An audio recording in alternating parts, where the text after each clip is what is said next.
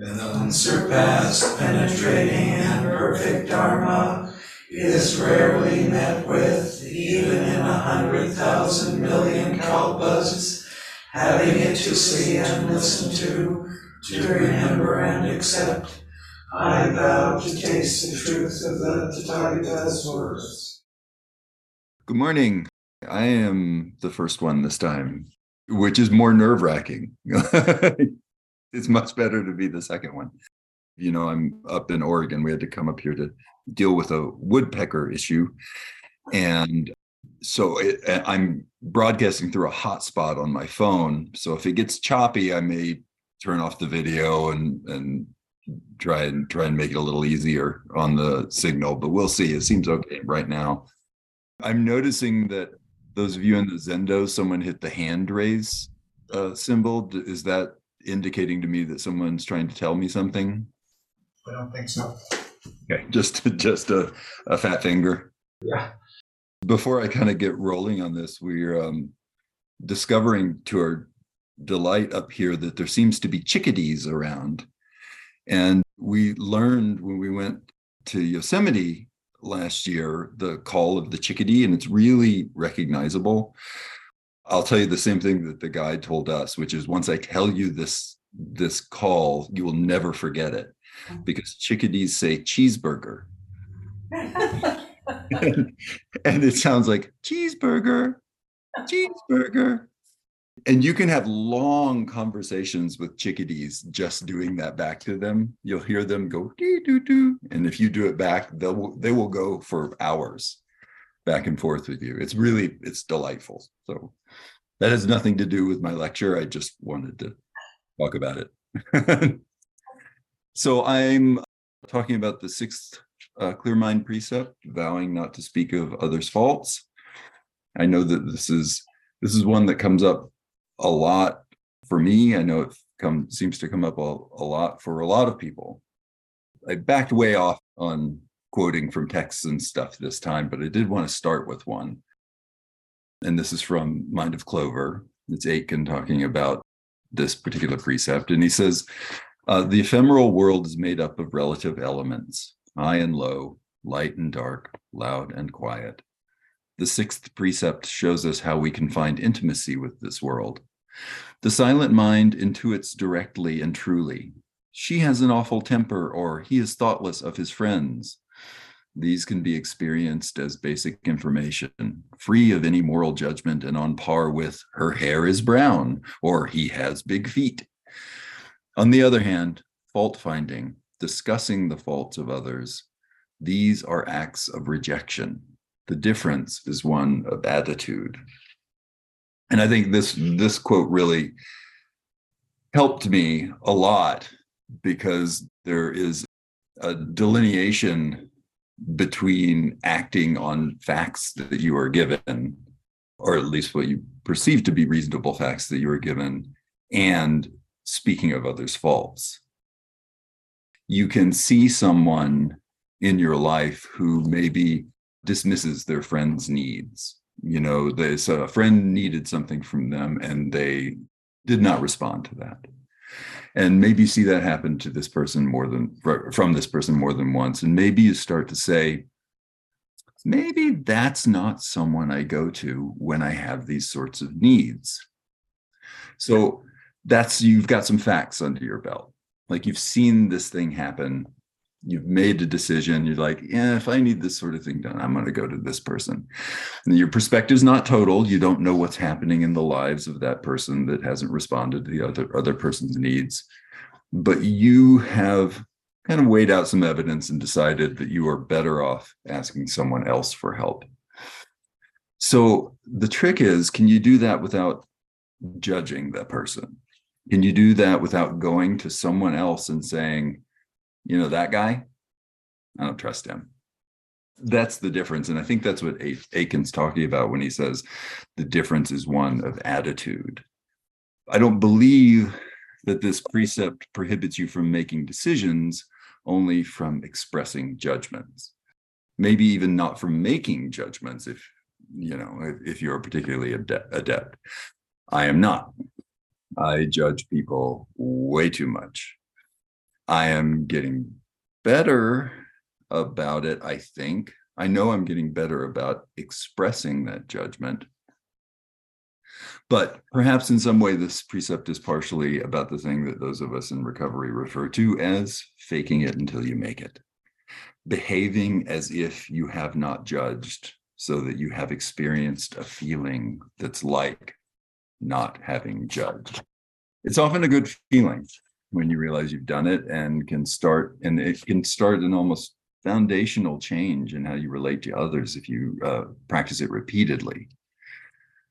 Now, here's the thing, and Mary often reminding me that I do this. I noticed that as I was jotting down notes for this, I was writing perceive others and how I think about others. And I realized that I write that because I'm prejudicial against myself. I think it's fair to say that we also hold others in here.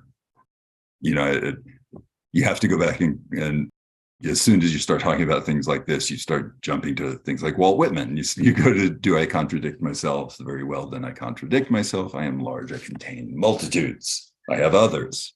I also, and maybe even more appropriately here, because I'm being mean to those others, I think about in the Bible, in the book of Mark, when Jesus is purportedly approached by a possessed man, and Jesus asked him, "What is your name?" And he replied, "My name is Legion, or we are many."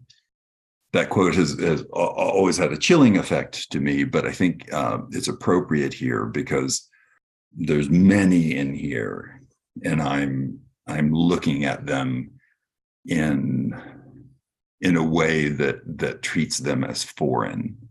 Now I don't believe, you believe what you want to, but I don't believe that we're possessed by anything other than pieces of our own identities, just combining and separating and diluting and reacting with each other.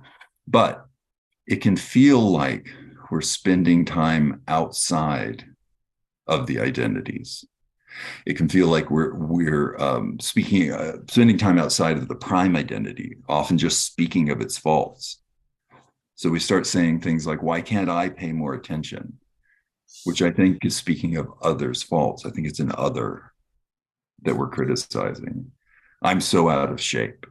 I'm so unlikable. Look, I did that stupid thing again." I say these things to myself all the time.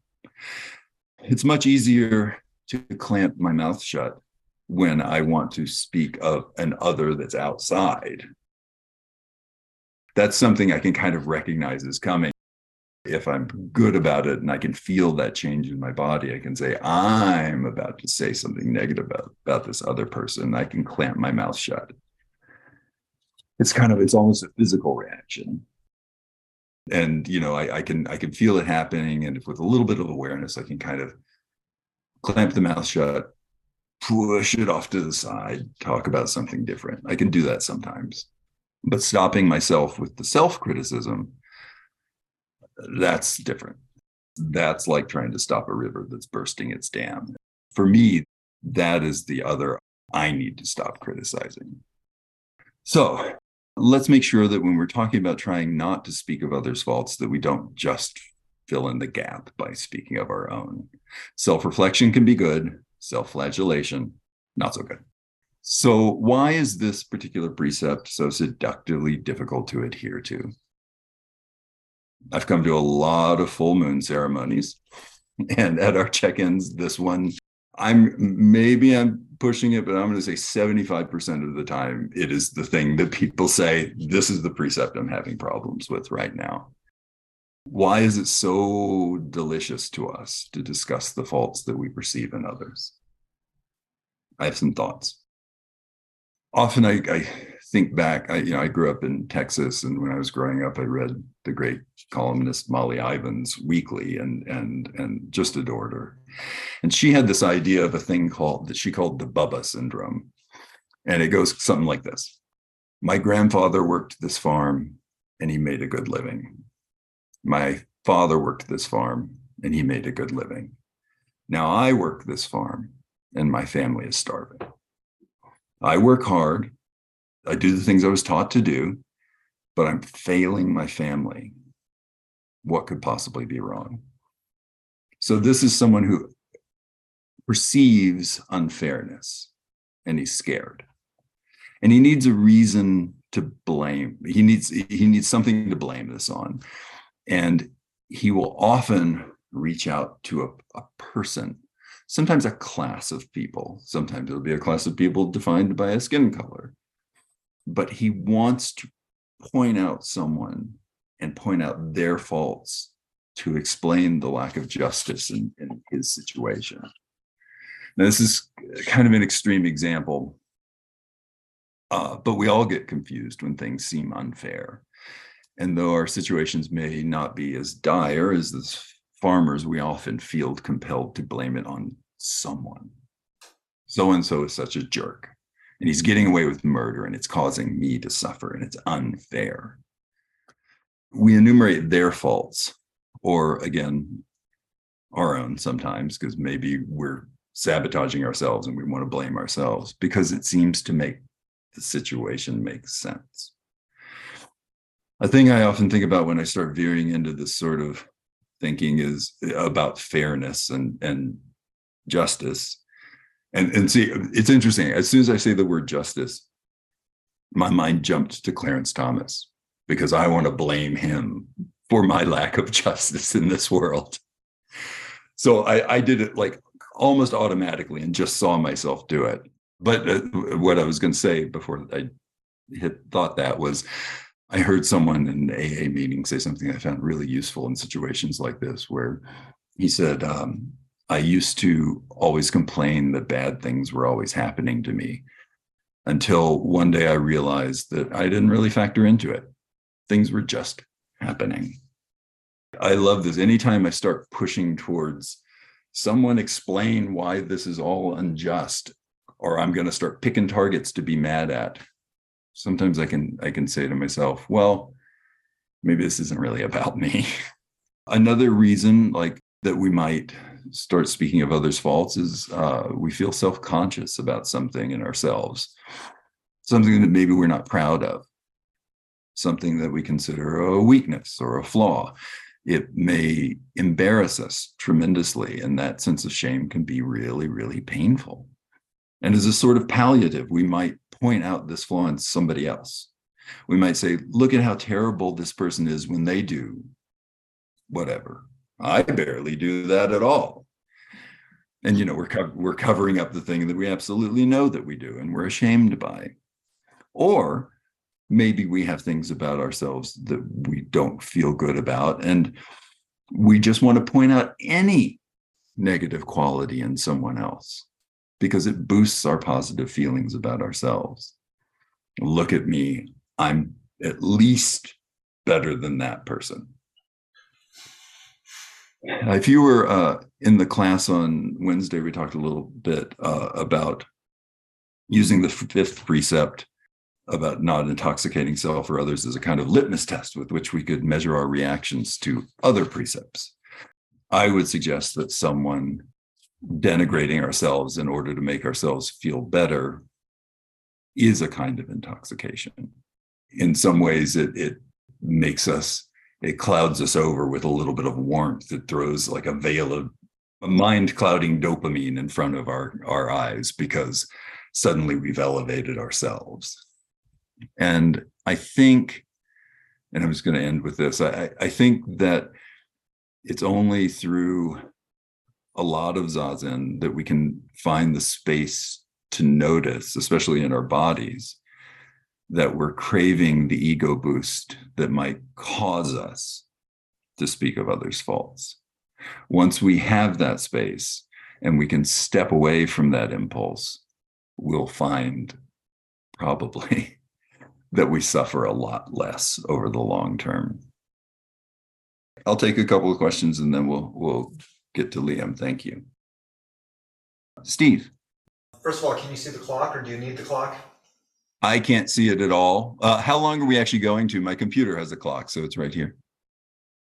I think it's 10:50, so there's plenty of time. Okay.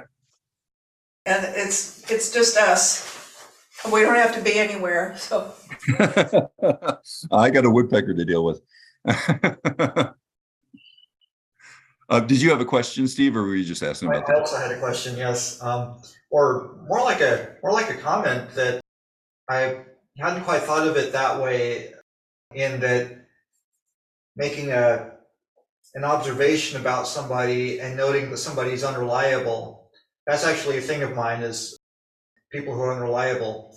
And then there's the other part. So if there's somebody who's unreliable, do I just not rely on them? That's simple.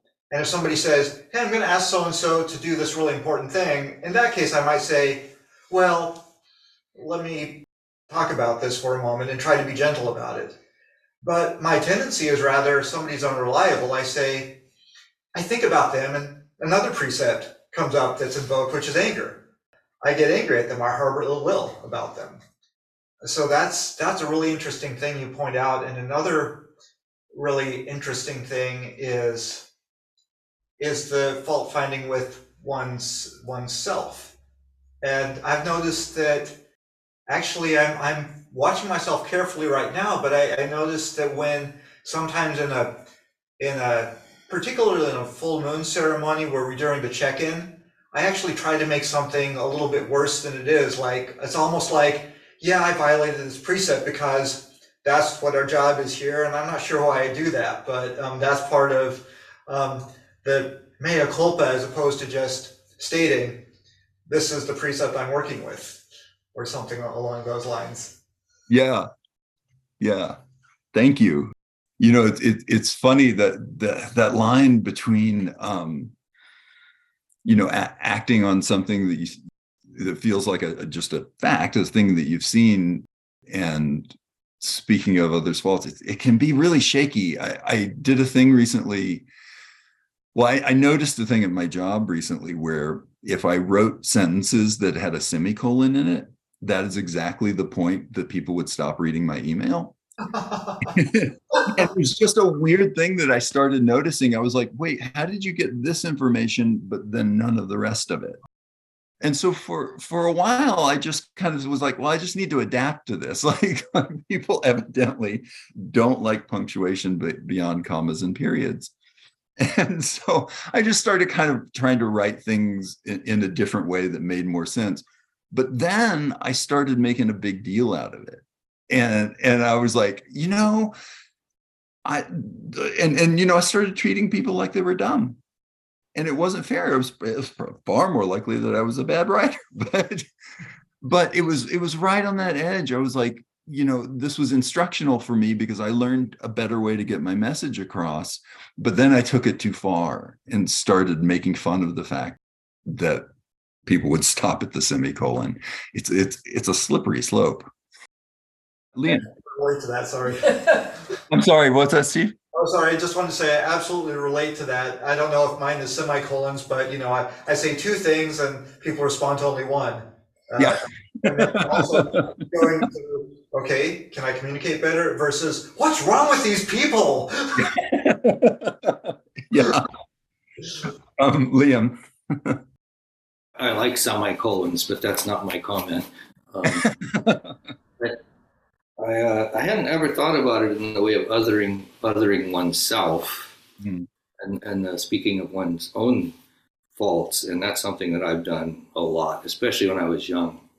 Pretty heavy duty. I think I do it a lot less now, a whole lot less. And I noticed a direct correlation between the less I do it to myself, the less I do it to other people. It seems to be a direct correlation there. So thank you for, I hadn't thought of that. Thank you for pointing that out. Thank you. That's a really useful thing to think about. Like, if I can be kinder to myself, perhaps I will start being kinder to others. Mary, I saw you. Yeah, thank you. I just there are a bunch of things that I understand. Suzuki Roshi used to say, "Don't say so and so is always late. Say so and so is liable to be late."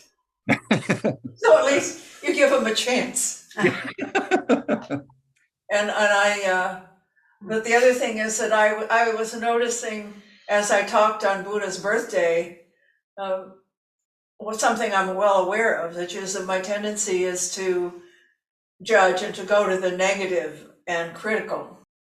And the way I've been thinking about that lately is about this notion, it's about whether I feel safe or not. In other words, the finger starts pointing, including this way, but the finger starts pointing when I don't feel safe. And so criticizing others, and I think it does include the one inside, but being critical is self-protective for me.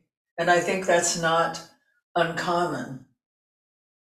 I appreciate what you've been saying. Thank you. Thank you. And yeah, I agree with you. I certainly do the same thing. It's a sense of self-protection. Like, look, it's not me. This is the problem over there. I do exactly the same thing. Yeah, Kate. Thank you, Kelly. I related to a lot of the things that you were talking about, and having worked in communication for so many years at Kaiser, I certainly get it about trying to get people to respond. I liked that you called attention to sensing where it is in our bodies, because that's something that really has deepened for me over the years. I never used to pay attention to that at all. And so it gives me another moment in my pausing and another something else to do with my attention. And I too liked that you talked about how you other yourself. From what I hear over and over again from other people is we all have a tendency to do that in a big way. And what I notice in myself is when I'm being harsh or critical in any way, I tighten. Something in me is tense. And so if I reconnect to my breath, it gives me more options. It doesn't mean it always changes anything, but it does shift. It shifts something, and I'm not even sure I can articulate it, but it gives me more room, and therefore I'm more at ease in a situation and less quick to say the thing I was about to say. Even to myself. I think Mary said to me once, just pat yourself on the shoulder and say, there. And that's been very useful for me. It's a very nice mental thing to have in my toolkit when that harshness and tightness comes up. And if I breathe and pay attention to my breath, and I can sometimes release that tension or ease it a little bit. I also think that culturally we're in a place where we are bombarded with people talking about each other's faults. It's what makes the news. Yeah. And as much as I even tell myself, don't feed yourself that, to me, it's so seductive, and that ties it back to the intoxicating part. There's something about that righteous anger. How could they do that? And these idiots are doing that again. And how could anybody think that kind of response? And why do I go for that before I go to the article about how this group in Texas is reaching out to women who can't get abortion services and finding there's plenty of those stories out there. There's a lot of them, but it's not what's front and center in the media that is most visible and available to us. So I try to stay aware of that as well. So thank you. Yeah, thank you. Those are great comments, and I always wonder, because you're right, we do get bombarded by this stuff, and I know people sort of tangentially that they actually kind of make a living just by creating that kind of thing, like by just saying, this is bad. Look, I'm just going to criticize this and just criticize this. And all I can think is, boy, that's a miserable way to make a living. Lisa, did you put your hands up? Was that? No, I didn't, but I thought I saw you. Sorry. I'll just say one other thing that struck me is like actually it is even weirdly a way that people bond by gossiping. Like it's so human to do that. Yeah. Yeah, it goes back to that intoxicating effect. You know, we bond sometimes by drinking, we bond sometimes by gossiping. Anyway, okay, thank you very much. Let me get out of Liam's way and so he can do the next precept. You're never in the way. So the next precept is very much related to the one that Kelly was just talking about. I vow not to praise self at the expense of others. Our full moon ceremony, the second part, which is from Dogen, reads, and I'm going to quote a lot as opposed to Kelly because I found some good stuff. So Dogen wrote, Buddhas and ancestors realized the vast sky and the great earth. When they manifest the noble body, there is no inside nor outside in emptiness. When they manifest the Dharma body, there is not even a bit of earth on the ground. No inside and no outside in emptiness. No distinctions. I make distinctions all day long, and habitual patterns are very strong. Daido Lori talks about this precept saying, we can't practice this precept by suppressing the desire to elevate the self and put down others. We can't practice it by trying to praise others. That too accomplishes nothing but separation. This precept is about the unity of self and other. It is about seeing the possibility of realizing that unity. So, consciously trying to change habits, which we're kind of talking about, is useful, and I do work on that, but it doesn't eliminate that sense of separation by itself. You know, recognizing myself and others requires me looking at all those unpleasant bits about myself that I don't want to look at, and it's so much easier to project them onto other people. So why not do that? But to the degree that I can do that, that separation lessens. I recognize someone doing something that I might have been critical of, and recognizing that in myself. He talks about praising others. It just creates more separate, or it still creates separation, not more. And from an absolute standpoint, that's right. But at the same time, expressing appreciation of others, thanking others, brings us closer. So Reb Anderson said, one of the main ways that we express our attachment to self is our constant effort to present ourselves in favorable light. We are anxious about whether we are worthy of being supported by the universe, uncertain that the world has enough love and resources to go around. Thinking of our merits and finding some skillful way to let others know about them is a fundamental function of the human psyche. He knows me so well. Bodhidharma said, self-nature is clear, and it is obvious in the sphere of equal dharma. Not making any distinction between oneself and others is called the precept of refraining from elevating the self and blaming others.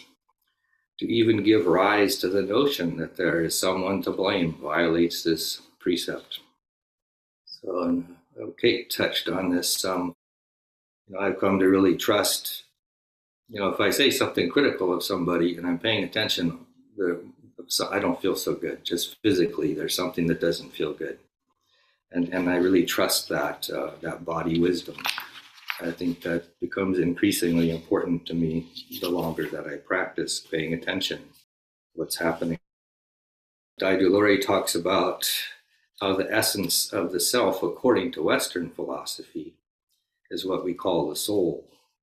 The experience of Buddhists, thousands of them, men and women, for over 2,500 years, has been that when you go beyond the aggregates, what remains is nothing. No self. There never was a self to begin with. It was an idea all along. That notion of a self, the Buddha says, is the cause of suffering. We forget the self in Zazen. It seems like Zazen comes up in all the precepts to me. If we're practicing that don't know mind and just inhabiting the present, we don't cause all these problems. In his instructions to the Tenzo, Dogen wrote, "Fools look at themselves as if looking at another. Realized persons look at others and see themselves. The oneness of self and other is the reality realized by Buddhas. The absence of self and other is the reality realized by Buddhas. I'm not an actualized Buddha, so that's a high bar. I don't always see myself and others. And some people can be so extreme that it's really difficult to see myself and certain political figures or whatever it is. But if I'd been born in a different place, under different circumstances, in a totally different environment, I could be that guy that I can't relate to. My own strong opinions. There's the seeds for what in a different environment could have been grown into something extreme in views and actions. But luckily I didn't grow up in that different environment. From Reb Anderson, he says, "It is the point where we turn from self-clinging to self-forgetting. It is extremely joyful, but it is rarely easy. It requires complete presence and total devotion." Hakuin had an expression, something like Zazen in activity is 1,000 times more valuable than Zazen in stillness. Hakuin liked to be dramatic. I don't know if it's 1,000 times more valuable, but it's super important to not forget. It's easy I did my morning sitting, and then I'll do my evening sitting, and then during the day I'll just let my mind go crazy. But it's very important, periodically, if you can find ways throughout the day, just come back. What am I doing? Just immerse myself in whatever the activity is throughout the day. And occasionally we get a little taste of, we get a taste of what that's like, and we might think, oh, what would that be like to do that all day long? And I get the sense it would be pretty nice. But I think it's going to take a number of lifetimes to actually be able to do that. We have to separate the function, but can we do that with the awareness of not really being separate? And I'll end with something Daidu Lori had to say. The person who seems to be an adversary, making our lives miserable, is nobody but ourselves. The stress that we experience in our life is not coming from someplace else. We create it. The sooner we realize it, the sooner we're able to do something about it. So that's good advice from Daidu Lori. So if there's any comments or questions. Abby. Yeah, I just want to say, with both of your presentations, yours and Kelly's, I'm always thinking the fact that we have language that, just as Kelly started off, can you not just see something as brown? But even that is a judgment. And I'm very aware of that, because I come from critical parents, so I've really worked all my life hard, and I'm able to do that outside, trying just to see what it is and not have any of that, oh, that person's fat. It's just just to see it, the size, and not have that actual way. But doing it, of course, for myself, I have these, I guess, high critical standards, and I am not yet able to really, as Kate said, Mary told, oh yeah, it's okay, or invite it in and let it go. It is so automatic to be critical with my own self at all levels, bodily, you're not moving right. it's a hard one for me, and that the physical side of it, even though I'm aware of the body. So it's that critical standard in myself I've not been able to deal with yet. That's all I wanted to say. But it's all, again, language and body reaction. I think a lot of us share that. I think that's the hardest one. And I haven't read a lot of Pema, but I get the impression that Pema Chodron talks a lot about that and the importance that you got to start with yourself. And I think there is a direct relation to the more that you can be kind to yourself, the easier it is to be kind to other people. I know people that are super kind to everybody else, but just horrible to themselves. I have a good friend. Yeah, there's a lot of us, Abby. It's pretty common. So you got lots of company. Be nice to yourself. You're a good person. Thank you, Liam. So say all of us. Kelly? Thanks, Liam. I just wanted to say real quick, talking about criticizing others or praising self in terms of there being no others to criticize, or there being no difference between the self that they're praising and others, really cuts straight to the heart of the whole matter. And it, almost we could have done both of our lectures just by saying that, and it would have summated the problem very well. So thank you for pointing that out. That was really useful. Yeah, and of course it's one thing to understand that, and it's another thing to actualize it. That's where there's so much work is. Steve. Akuin's quote that you gave about zazen and activity being 1,000 times more valuable than zazen and stillness. I have a tip that I haven't really used in this particular way, but that I had a therapist give me a long time ago. I was obsessing about something all the time, and my job was to set a 15-minute timer when the obsession started and do something else that was maybe enjoyable, maybe productive, but certainly that was not that thing, and that would be absorbing. And then allow myself to obsess after the 15 minutes.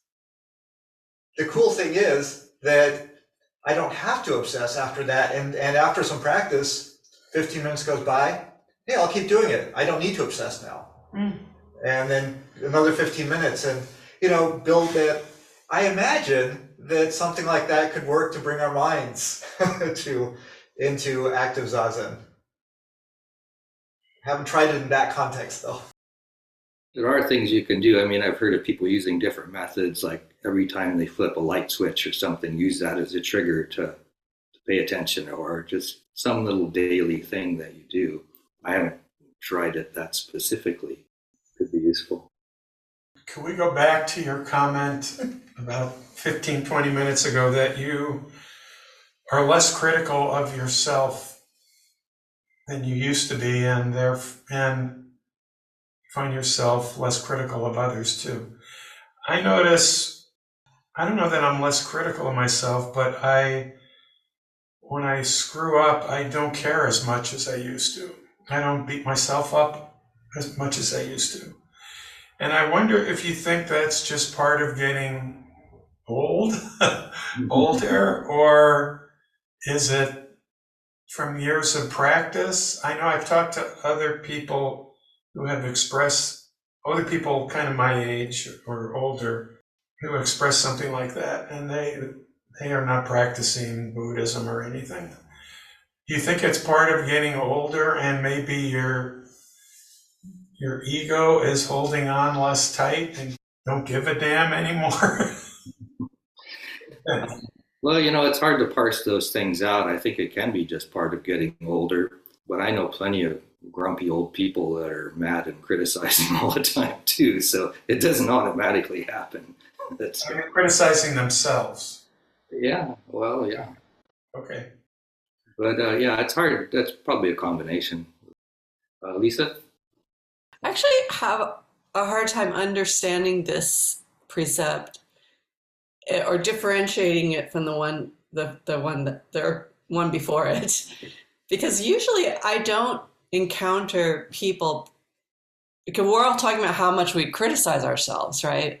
I rarely encounter people like praising themselves. And I don't, I really like, oh, I'm so fantastic. I did that thing so wonderfully, and nobody else could do it as well as I do. You know, I feel like that's what the precept is, but I feel like it's much more common to criticize others, and sort of indirectly by criticizing others, even though you're not stating it, it's implied that, well, those people do all that crap, but I don't. I'm trying to sort of parse out the difference between the two.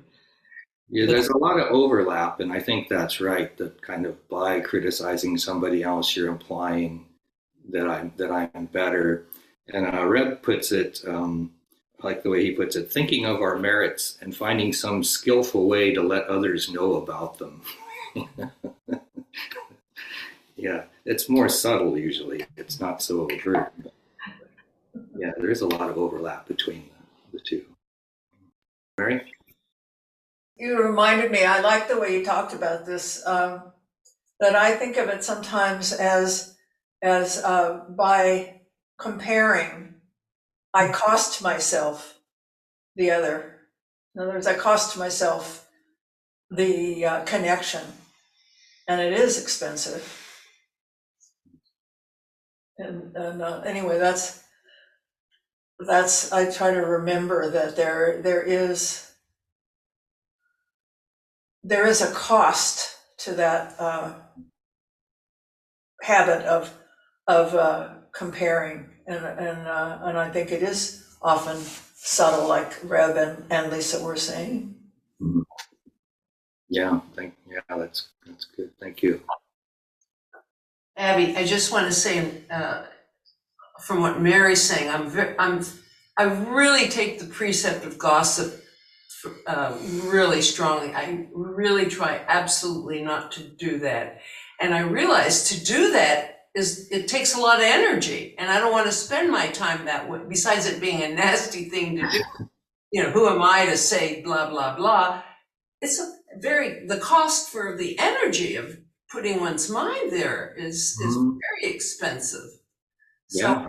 I mean, that's one of the few precepts I really, really try to keep on track to never do, except if on an occasion when there is a friend or a situation that's seems very painful that I can't understand and need some guidance to. In that case, there may be I give myself very clearly permission to perhaps discuss this situation that is psychologically extremely problematic. But mostly I won't do that in any sense. That sounds a little different than gossiping, though. I mean, Yeah, sometimes I make that distinction there. Again, my judgment knows. Thank you. We're a little past 11, so unless there's another burning question or comment, we'll wrap up. Beings are numberless, I vow to save them. Delusions are inexhaustible, I vow to end them. Dharma gates are boundless, I vow to enter them. Buddha's way is unsurpassable, I vow to become it. Beings are numberless, I vow to save them. Delusions are inexhaustible, I vow to end them. Dharma gates are boundless, I vow to enter them. Buddha's way is unsurpassable, I vow to become it. Beings are numberless, I vow to save them. Delusions are inexhaustible, I vow to end them. Dharma gates are boundless, I vow to enter them. Buddha's way is unsurpassable, I vow to become